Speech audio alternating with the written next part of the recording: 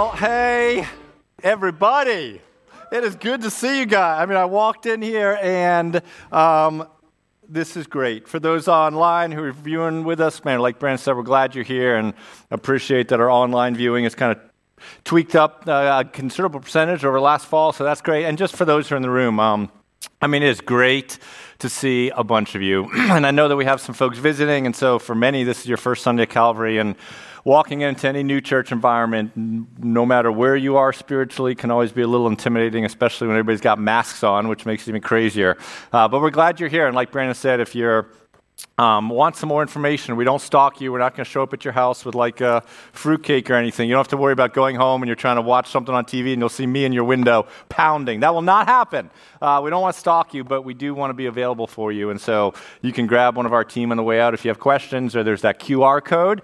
I'm glad you're here. After this service, we're going to have 3 folks who are jumping in to be members here, so we're appreciative of that. And we have in the room, the rumor is, the youngest, newest potential future member to Calvary Church, because Brandon has been off, our worship leader has been off for a few weeks because his sweet wife had a baby, and you can welcome the baby. Lennon May is here, and so, man, we're glad to have like a little baby in the house.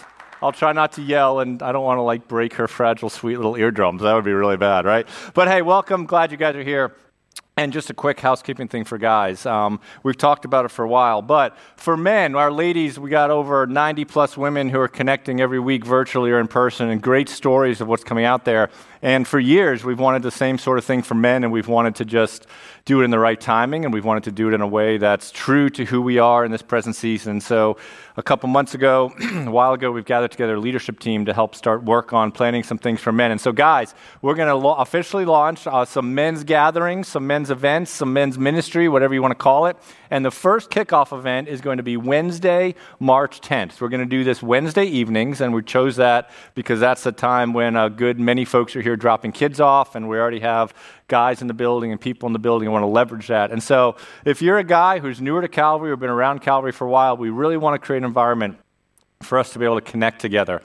And each of the gatherings, they're going to have some different focuses. Sometimes it'll literally be just to build relationships, and when this COVID thing goes away, we'll maybe, catch some minor league ball games together or do some stuff. We're going to have some ways to get to know one another.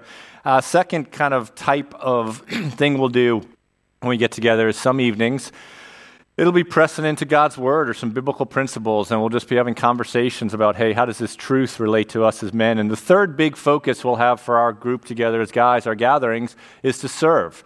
We want to be a church that serves people, and there's a lot of different ways that we do that. But for us guys, we want to be able to meet the needs of people around us, both who come to Calvary or don't. And so the different times we're together, we'll have some different focuses. Sometimes it'll be to just connect. Sometimes it'll be to press into the Bible or biblical truth. And then another time we'll connect to try to serve other people. We'll give you lots of information about that. But if that interests you, again, we'll be sending emails out. But you can jump on that QR code, or you can jump on our website, and we'll give you information about that. So just excited about what God's doing here, and I look forward to what he will do through his word today. God is sovereign, and he knows every single person who's in the room today. He knows every single person who will be watching this, and he doesn't want to waste this moment. He knows what you're going through, and I don't have anything for you, but God does. And so I'm excited to kind of see what he has, and together hear how what we see in this story can impact our story. So let me pray, and then we'll jump into it. Father, I'm grateful for you, and thank you for the truths that we just sung, affirming that you're above everything, and that you're worthy of our worship, and that you can be trusted, and that you're in control. And thank you for reminding us of those things through song. Father, help us now as we press into your word, that we will hear from you what you have for us. You know where we are, God. You know the questions we're asking. Your word doesn't return void. And so thanks for keeping this for us so that today, this Sunday, we can have some truth to hold on to as we walk through our lives. We want to follow you. We want to know you. We want Jesus to be honored. And it's in his name that we pray these things. Amen. Well, a few years ago, more than a few, I don't remember how many it was, but there's a dude named Rick Warren. He's a pastor out in California, and he wrote a book that church people heard of, and even people who weren't church people heard of. It was a book called The Purpose-Driven Life. Anybody read The Purpose-Driven Life? Okay, 12 of you have a purpose for your life. The rest of you, I guess, just have a life, right? Which is good. No, I'm just kidding. Purpose-Driven Life. A lot of people read it, and here's how that book began. The very first sentence began with these words: God has a wonderful plan for your life. God has a wonderful plan for your life. And that sentence, and I think part of the reason the book resonated with so many people was because of that sentence. Because whether people believe in God or don't, or know what that all is, or follow it, man, there's all of us kind of want to know this question of what's the plan for our life? Is there a plan for our life? Is there a purpose for our life? Does God have something for us? And that question, that first sentence, teed up that issue in a huge way that resonated with lots of people. And it's really, really easy to read a sentence that says, hey, God's got a wonderful plan for your life. Reading that sentence is easy to do. But then what's much more difficult is sometimes trying to figure out what God's plan for our life is. What can be more difficult than sometimes trying to figure out God's plan can be trying to navigate God's plan. When He has us experiencing different things, when He has us walking through different things. Reading a sentence about God's plan is easy. Figuring out God's plan and walking God's plan can sometimes be hard, and maybe those words kind of land right where you are today or where you've been. Have you ever tried to figure out what God's plan is for you? Right? Have you ever tried to figure that out, no matter where you are in your spiritual journey, figure out your plan, figure out God's plan for you? Have you had something happen in your life, and you've tried to understand, man, what does He have for me? Why does He have me in this moment? Why is part of His plan for me facing this thing? Where is He taking me? Is there a purpose? Is there something He has for me? Why is He allowing this thing to happen? What's He doing in my life? And sometimes when the circumstances of our life go in certain ways, they can raise all sorts of questions about God's plan or just bring a whole lot of challenges as we navigate God's plan. And it's not just people today in 2021 who are asking questions about God's plan, because there's people who thousands of years ago were trying to navigate His plan and understand His plan and trying to process His plan.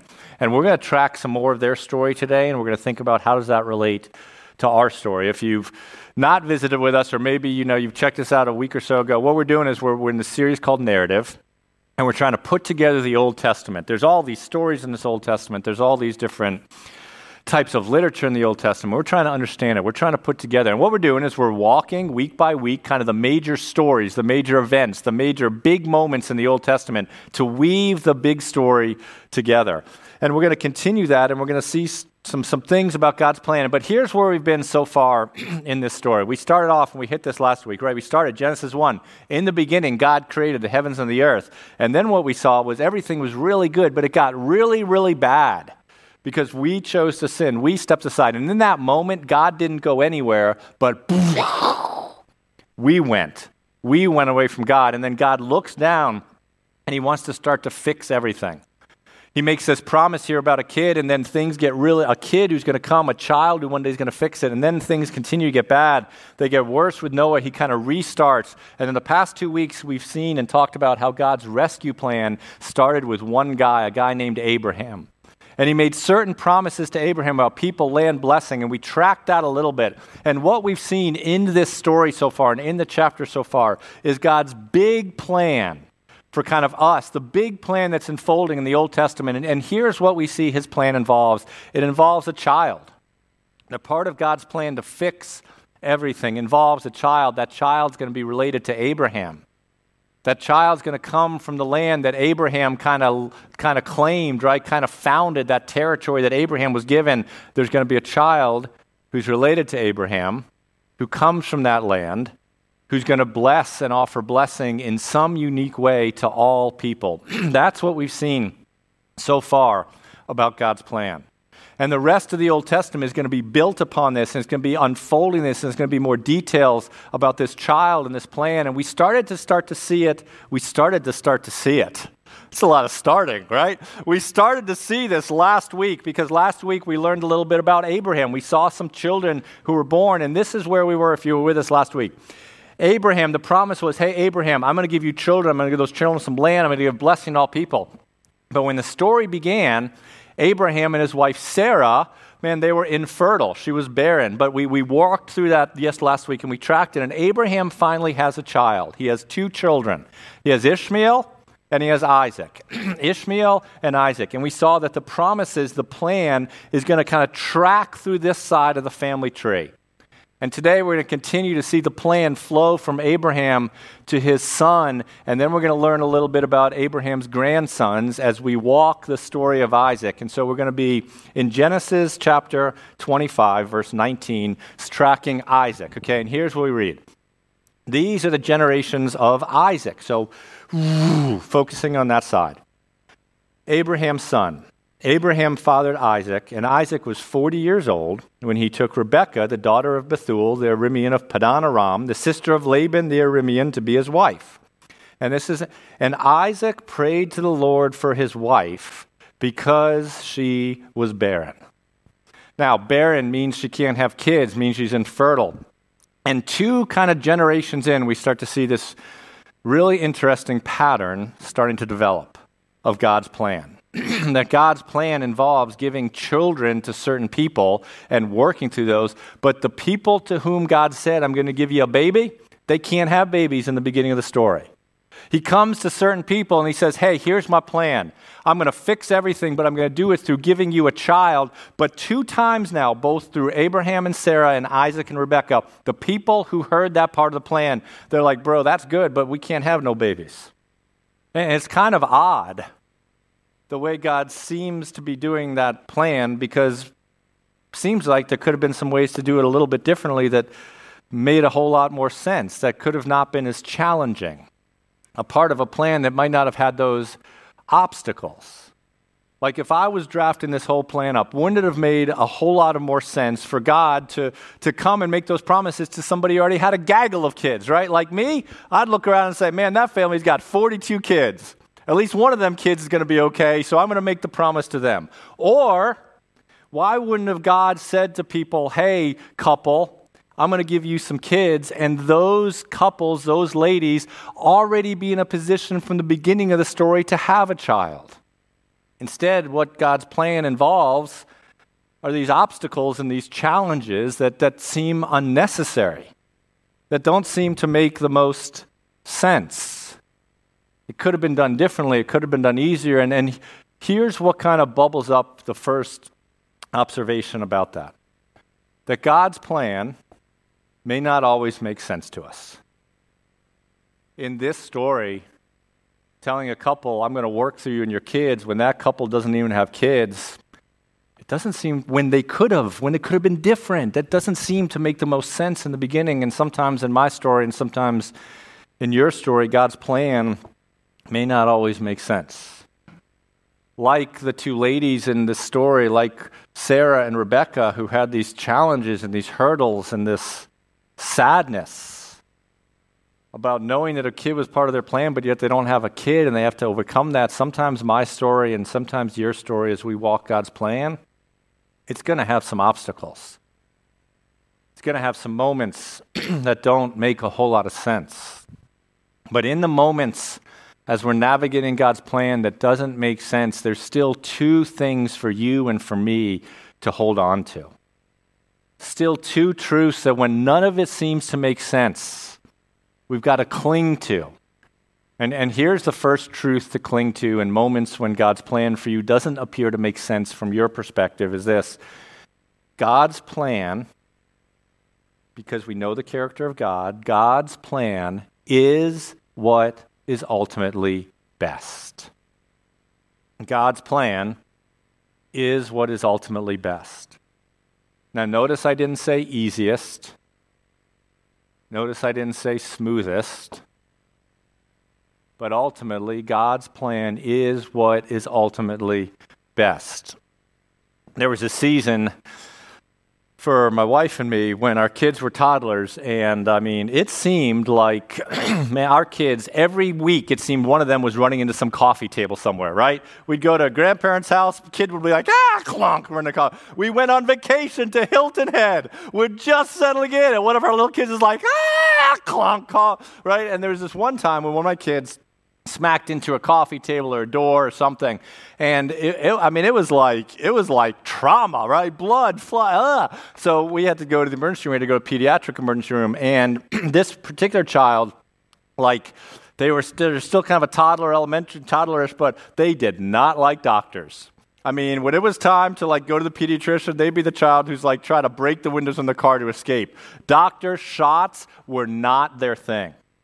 And part of what the doctors had to do in the pediatric emergency room is, this thing was significantly open, so they had to stitch it up. And this little toddler elementary child of mine, this was not what they wanted to have happen. And so it was like DEFCON 42 for my kid. This child was like thrashing, this is not pastoral exaggeration, this is true life. Thrashing, screaming, chaos. It's like a demon has inhabited my child. What's going on? And so what the doctors are like, they're like, bro, we can't take care of your kid this way. We got to do something so that they can be restrained, because we're not going to be able to put stitches in. So you know what they did? They had this little head holder thing that they put my child in. And then the doctor looked to me and one of the nurses was like, okay, now you guys are going to have to hold the child down. And so my little toddler, elementary school age child is there trying to thrash with their head like this. And now on one side is a nurse and the other side is me holding them down, restraining them.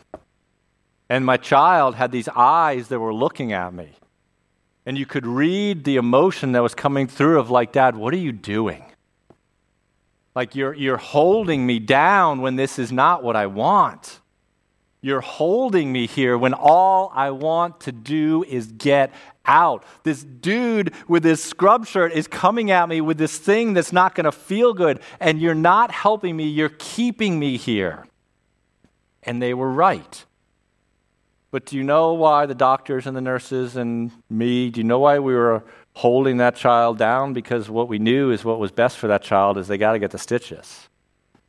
Because if they don't get the stitches, that's not going to be good for them. And we had them in a moment where they didn't understand what I was doing and they didn't like what I was doing. But what I knew as their dad who loved them is, this is what I got to do.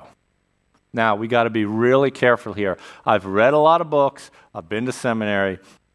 I have wrestled through numerous times from all sorts of angles this question of pain. And this question of, does God cause every pain in our life?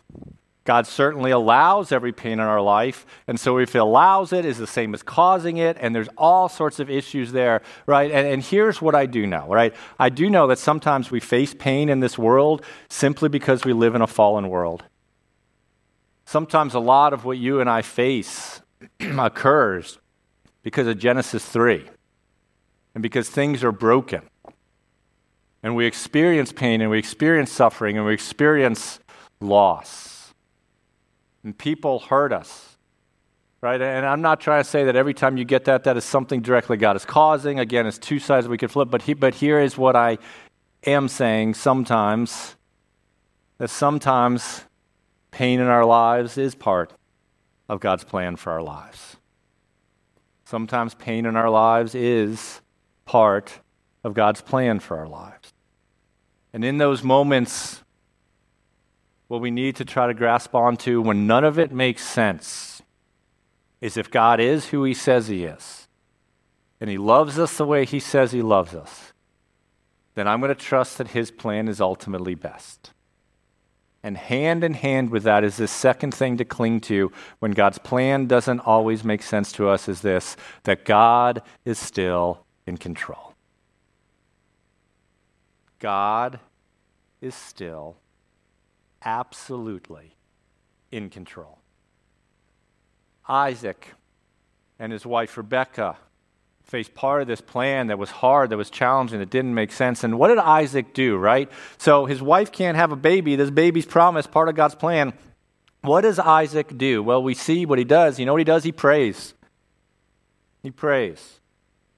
Chapter 25, verse 21, we see this. We've already read it, right? So his wife is barren, and Isaac prayed to the Lord for his wife because she was barren.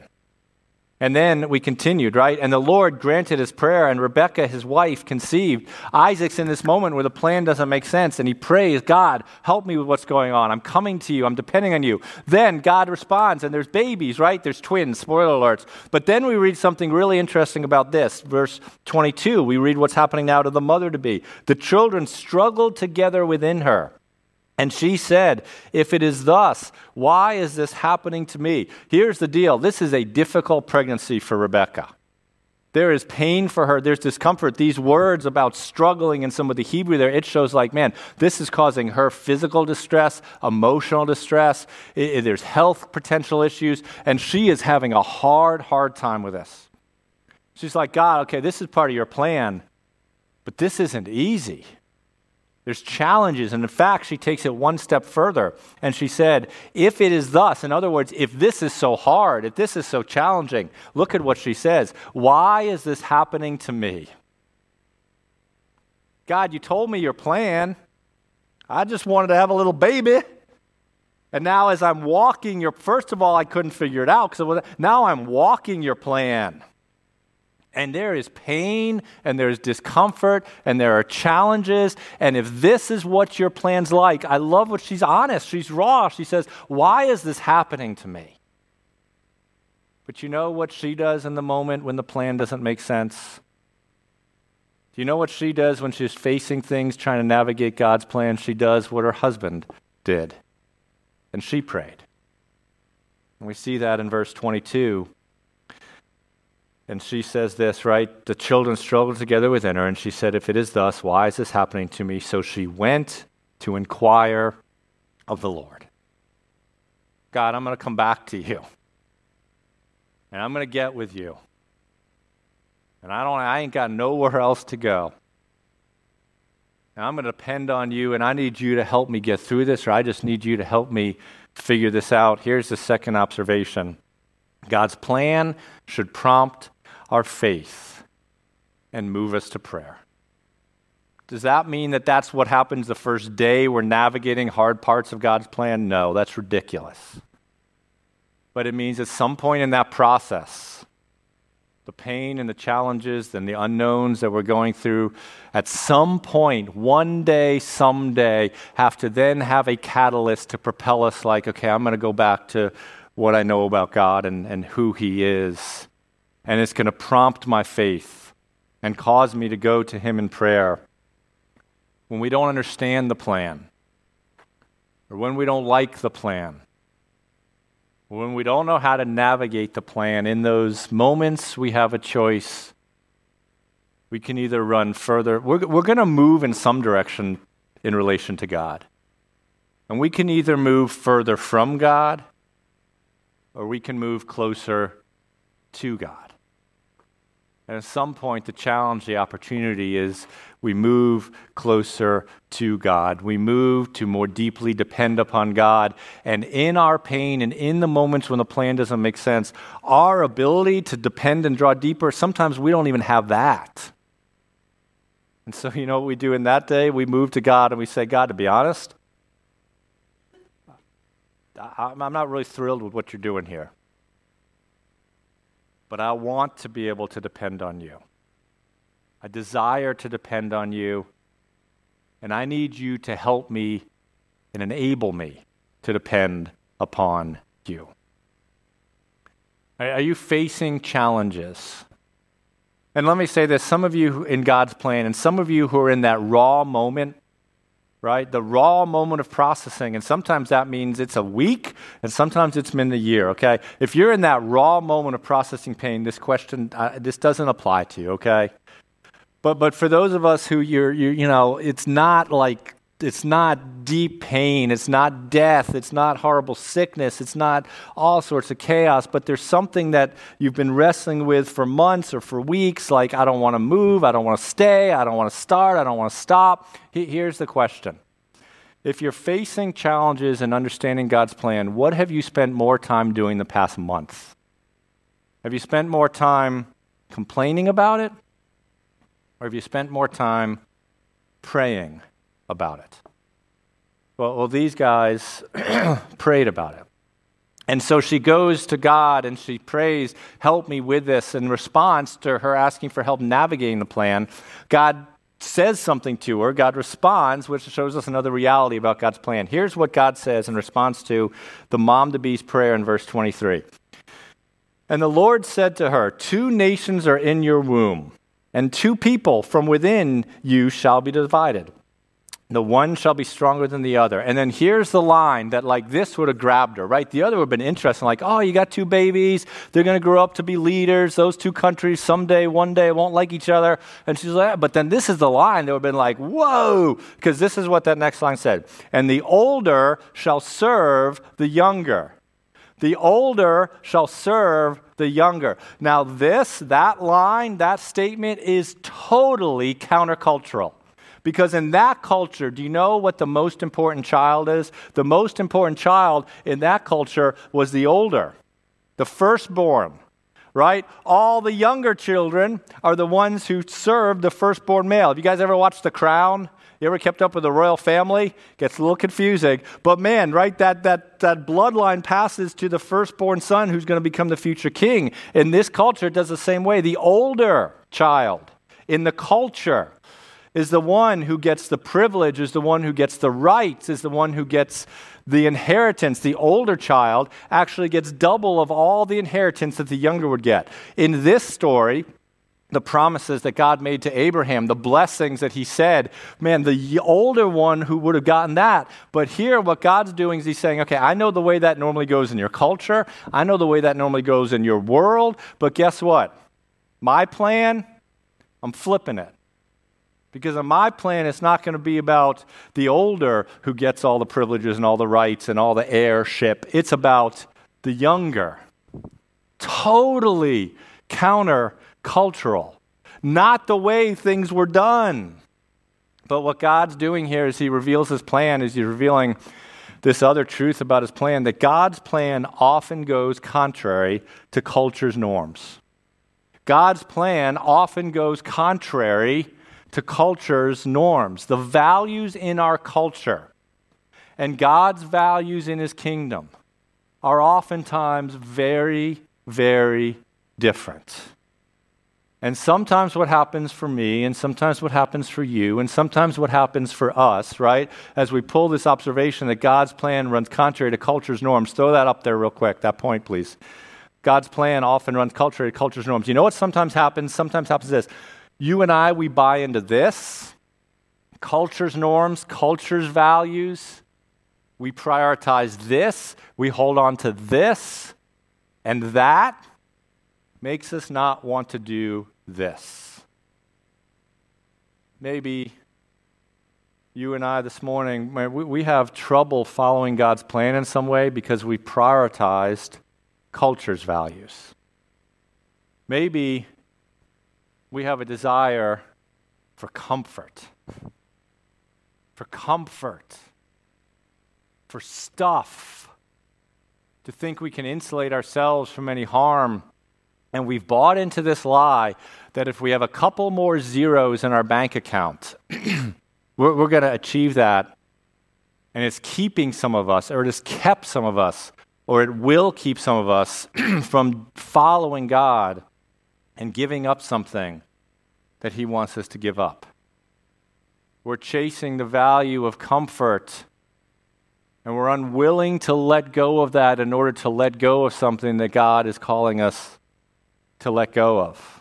Maybe what you and I have bought into is this value in our culture of control, that you got to be the one in control. You got to be the one in power. You got to be the one that it's all about. It's all about making everybody else value you, right? And you're in control, and that is keeping you or keeping me from gently and fully and humbly caring about other people around us and serving them and thinking of them, and we're not doing that, what God wants in his kingdom, because we're so busy chasing control. Maybe you want acceptance. You just yearn for acceptance. And you're chasing things and values of our culture to be accepted. and you're missing out on opportunities for holiness, which is part of God's plan for you. Maybe you've bought into the cultural lie that your value comes from what other people think of you, that your worth comes from what other people think of you. And so you spend your time trying to get people to like you and value you, and you're so focused on that you ignore what part of God's plan is. And God's plan, you know what? Your value comes not from what other people think of you, but from what He thinks of you. And from resting in who you are in Him. God inverts things, and in God's plan is many times contrary to culture's plans and norms. But are some of you missing out on God's plan because you're elevating culture's plan and culture's value for you? And so God tells Isaac and Rebekah, hey, it's going to be different than the way around you. This plan for your life and your story and my continuing plan of salvation, redemption, contrary to culture around you. And so then what happens? Well, then what happens is God does what He does. The babies are born. We see this in verse 24 through 26. When her days to give birth were completed, behold, there were twins in her womb. In her room? Whatever. There were twins in her womb. The first one came out red, all his body like a hairy cloak, so they called his name Esau. First baby out, Esau. Then, next dude, afterward, his brother came out with his hand holding Esau's heel, so that his name was called Jacob. Isaac was 60 years old when she bore them. Man, God bless Isaac. I hope he has lots of protein shakes, because man, I've had 4 kids and I would not want to have a baby at 60 years old. I do not want that to be part of God's plan for my life, but that's okay. It's another story, right? The babies are born. Esau first. Old boy Esau, in his culture, he's the one who's supposed to get everything, have the privileges, have the rights, have the inheritance. But we know that Jacob's going to be the one who's going to get all that, right? And here's what's really important. These were babies in the womb a few moments ago. They have popped out. They have been born for 27 seconds. Both of them have cried, and both of them need a new diaper. Neither one of them has necessarily done anything good or bad to try to discern who should get what. Right, this is really, really important. It's not like Jacob pops out and all of a sudden helps some old lady across the road in front of the hospital as a 1 second old infant. The babies ain't done nothing good or bad to have it fall where it falls. But what God's plan was is Esau firstborn, you're not getting it. Jacob secondborn, you're getting it. And here's what's so odd about that. You look at how the story plays out, and we're not going to do it, but you kind of look, and Esau has some faith moments, but there's no huge stumble. But Jacob, the guy that gets everything throughout the story, it's not only that little baby Jacob didn't do anything good to try to earn this. The story is that grown-up Jacob does a whole lot of things bad. Jacob is a man of faith. Jacob's in the Bible. God works through Jacob. But you know what else? Jacob is a con man. Jacob is a deceiving, manipulative, shyster, and liar. And worse than any of that, Jacob's like the biggest mama's boy you ever saw. Jacob's mama's dressing him every day, like, Jacob, let me floss your teeth for you, okay? Esau is this guy who has some moments where his faith isn't good, but dude seems like a good, solid, blue-collar worker who hasn't really done anything wrong. Jacob, the guy who gets it, it's like he doesn't deserve it because he's done everything wrong. Not everything, a lot of things wrong throughout the story. It doesn't seem fair. It doesn't seem fair that a guy who doesn't seem to deserve it gets it. And maybe the guy who would have deserved it didn't get it. Here's the fourth observation about God's plan. You know what? The reality is God's plan doesn't always seem fair. It doesn't. And probably I could make that a little tighter. It's not that it doesn't always appear fair. God's plan probably isn't always fair. People who do really bad things sometimes are the people who benefit. And people who try to do the right things sometimes don't. If you tell a lie, if you lie, it's all sorts of people in our world who lie and get ahead every day. And the people who try to tell the truth don't get ahead. And there's going to be moments when God's plan for your life don't appear fair, but just because God's plan doesn't necessarily appear fair to us doesn't preclude us, doesn't stop us from getting to a point of saying, God, it doesn't seem fair. I'm comparing my story to their story. I don't think they deserve that. I don't think I deserve I think I deserve better. It doesn't seem fair, God. But yet, I will willingly submit to you, and I'll trust you. Just because it doesn't seem fair and just because it isn't fair doesn't and shouldn't eventually stop us from getting to the point of saying, I will trust you. See, and we think about fairness. We think about this correlation between what we've get and linked with what we've done. We think fairness is, okay, we've done certain things, so we get certain things. But here's the deal. None of this book is fair. It's not. It is not fair. It is not a story of people getting what they are entitled and they deserve to get, right? Later on, Paul looks back at this deal about Isaac, about Jacob and Esau, and he says this in Romans 9. I'll start in verse 10. He says this in Romans 9. And not only so, right? He's talking about the way that the whole eventual plan of salvation, the plan of rescue plays itself out. He's looking at this child who's eventually come, who's Jesus, and what Jesus has offered. And he says this as he looks back to the story we just read.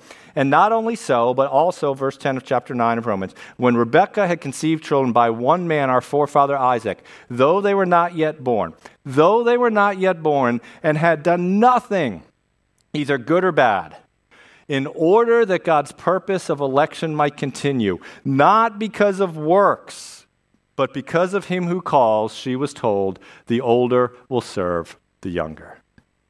What they're saying is it didn't have anything to do with who was better, who was good. God's ultimate plan of salvation, he's saying, doesn't have anything to do with works. It doesn't have anything to do, right, that whether you've done good or bad, what the reality is that God's plan of salvation is driven by his sovereign grace, not by our worthiness or merit. The whole story, right? Creation, we fell. What Jesus offers, God didn't move anywhere. We moved. And what Jesus offers to bring us back to God, what's offered in having us restored to the person who loves us most, what's part of the story of us having the ability to have our sins forgiven, what's part of the story of having us be able to be righteous and approved and accepted before God is not fair, because it has nothing to do with what we've done and having us get what we deserve. In fact, it's just the opposite. It's a story of, despite what we've done, we get what we don't deserve. Despite what we've done, we get what we don't deserve. And we get the hope of being forgiven by God. Despite what would be fair, you know, what would be fair is if we do something wrong, we're punished for it. That seems fair. But man, what Jesus offers to us isn't fair, because what Jesus offers is, you've done it, but I don't want to punish you for it. The reason we have the opportunity to be restored to God, the reason we have the opportunity to be forgiven of our sins, has absolutely nothing of us being worthy or entitled to that. It has absolutely nothing to us doing good things to deserve that. It's a story of us getting what we don't deserve. Because Jesus, you want to know about not fair? Do you know what's not fair? What's not fair is that Jesus, who did nothing wrong, was punished for all of my wrong so that I wouldn't have to be punished. That's not fair. But that's the rescue plan, so that we could be forgiven even when we don't deserve it. It's all because of grace. It's all because of mercy. It's all because God chooses to give to us everything that we don't deserve. And what does that have to do with us? Well, it has to do with us in a few different camps. If you don't understand the story of Jesus, the story is not you work harder and you do better to one day make God love you and you try to do more good than bad. That's not the story, because you can never do enough good. The story is Jesus stood in your place, the most unfair thing that happened, and was punished for you and because of you, so that you won't have to be punished, so that you can be forgiven, and so that no matter how low you've fallen, you can be pulled up to the relationship with God, who adores you by his mercy and by his grace. If you're not part of that story, that's the truth. That's the hope. That's what Christians believe. And that's what I want to make sure you understand. And if you are a Christian, I don't deserve it. And you don't deserve it. You don't. And I think what sometimes happens, you know what this should do for some Christians? This should humble us. Because I think some people have been Christians for a while and they've worked hard to clean their lives up, and then they stand in this place of this self-righteousness. Where they're like, oh, look how good I am. Look how I cleaned myself up. Well, God is lucky that I have a relationship with him. You'll never say it like that. But what you will do is look at somebody else who's making choices, and you'll say to yourself, man, I'm glad I'm not like them. God, aren't you glad that I am the way? Man, I deserve to be. And for some of us, maybe this should humble us. Because we begin a little arrogant. We think that our standing with God is because of who we are and what we've done, and has caused us to look down in judgment on other people. We become self-righteous and prideful, and maybe God wants to humble you of that today. Or what maybe God wants to do is to tell you, stop worrying. Because what some of us do, we read through our Bible in a year. You know why we read through our Bible in a year? Because we won't say it like this, but deep down inside we think to ourselves, yeah, I might have been saved because of Jesus, but boy, the pressure's on me now to keep it. Right? It's like my salvation is like a salamander that's going to escape from the box if I don't keep it. And so we read our Bible because we're afraid if we don't do enough good things, if you didn't earn it to begin with, you don't have to earn it to keep it. But some of us have convinced ourselves that our right standing with God depends on how well we live our lives and how many good things we still do for God. And you've put all this pressure on yourself. We respond in obedience to God because we understand we don't deserve it. And that compels us, when we think about how unfair it was, but how gracious of Jesus, that thought compels us to want to obey and love him. But we don't love and obey to try to earn and keep something that we could never earn to begin with. Some of us maybe need to understand or think about, have you ever really understood what the Bible is offering to you in terms of how to get into a relationship with Jesus? Because you've made some caricature of the evangelical Christian you see on TV that you don't like, and you think that's what Jesus is, and it's not. And what Jesus is a substitute who died for you. And some of us who believed that story, have you allowed yourself to become self-righteous? Have you allowed yourselves to look down on other people? Have you allowed yourselves to feel this pressure that you have to continue it? And today is the day for you to maybe repent or just crumble into grace even more deeply. So next week, we're going to continue to walk through the family tree, right? We're going to study the story of a guy named Joseph. We're going to go through pretty quickly, but lots of ups and downs in that story. We'll be there next week, but this week, as I ask the worship team to come up and we wind down, here's kind of just the points we've seen about God's plan. And if you're in a place where you're wrestling with God's plan, what I challenge you to do is to maybe take one of these points, and this point is just the thing that you keep wrestling through this week. You just keep it bouncing around in your mind. One of these realities about God's plan, and the first we've seen is this: God's plan may not always make sense to us. But God's plan should prompt our faith and move us to prayer. God's plan often goes contrary to culture's norms. God's plan may not always be fair. But the good news, that God's ultimate plan of salvation is driven by his sovereign grace, not by your worthiness or merit. And here's what I'd like to say. If you're online, and this whole reality about how you get right with God and how you become forgiven is something that's resonated, man, jump on your mail right now and send an email to one of our pastors or elders, and we'd love to walk with you. And if you're in the room this morning, and you've bought into a fable of what Christianity is, and you've, in that fable, overlooked the amazing story of undeserved forgiveness that is open to you, and you want to know more about that, then there's Brandon, there's me, our executive pastor Dan. You can grab some of the people who've been leading worship or somebody who greeted you this morning, and we'd love to talk to you more about that, okay? God does have a great story for your life, a great plan for your life, and it may not always be easy.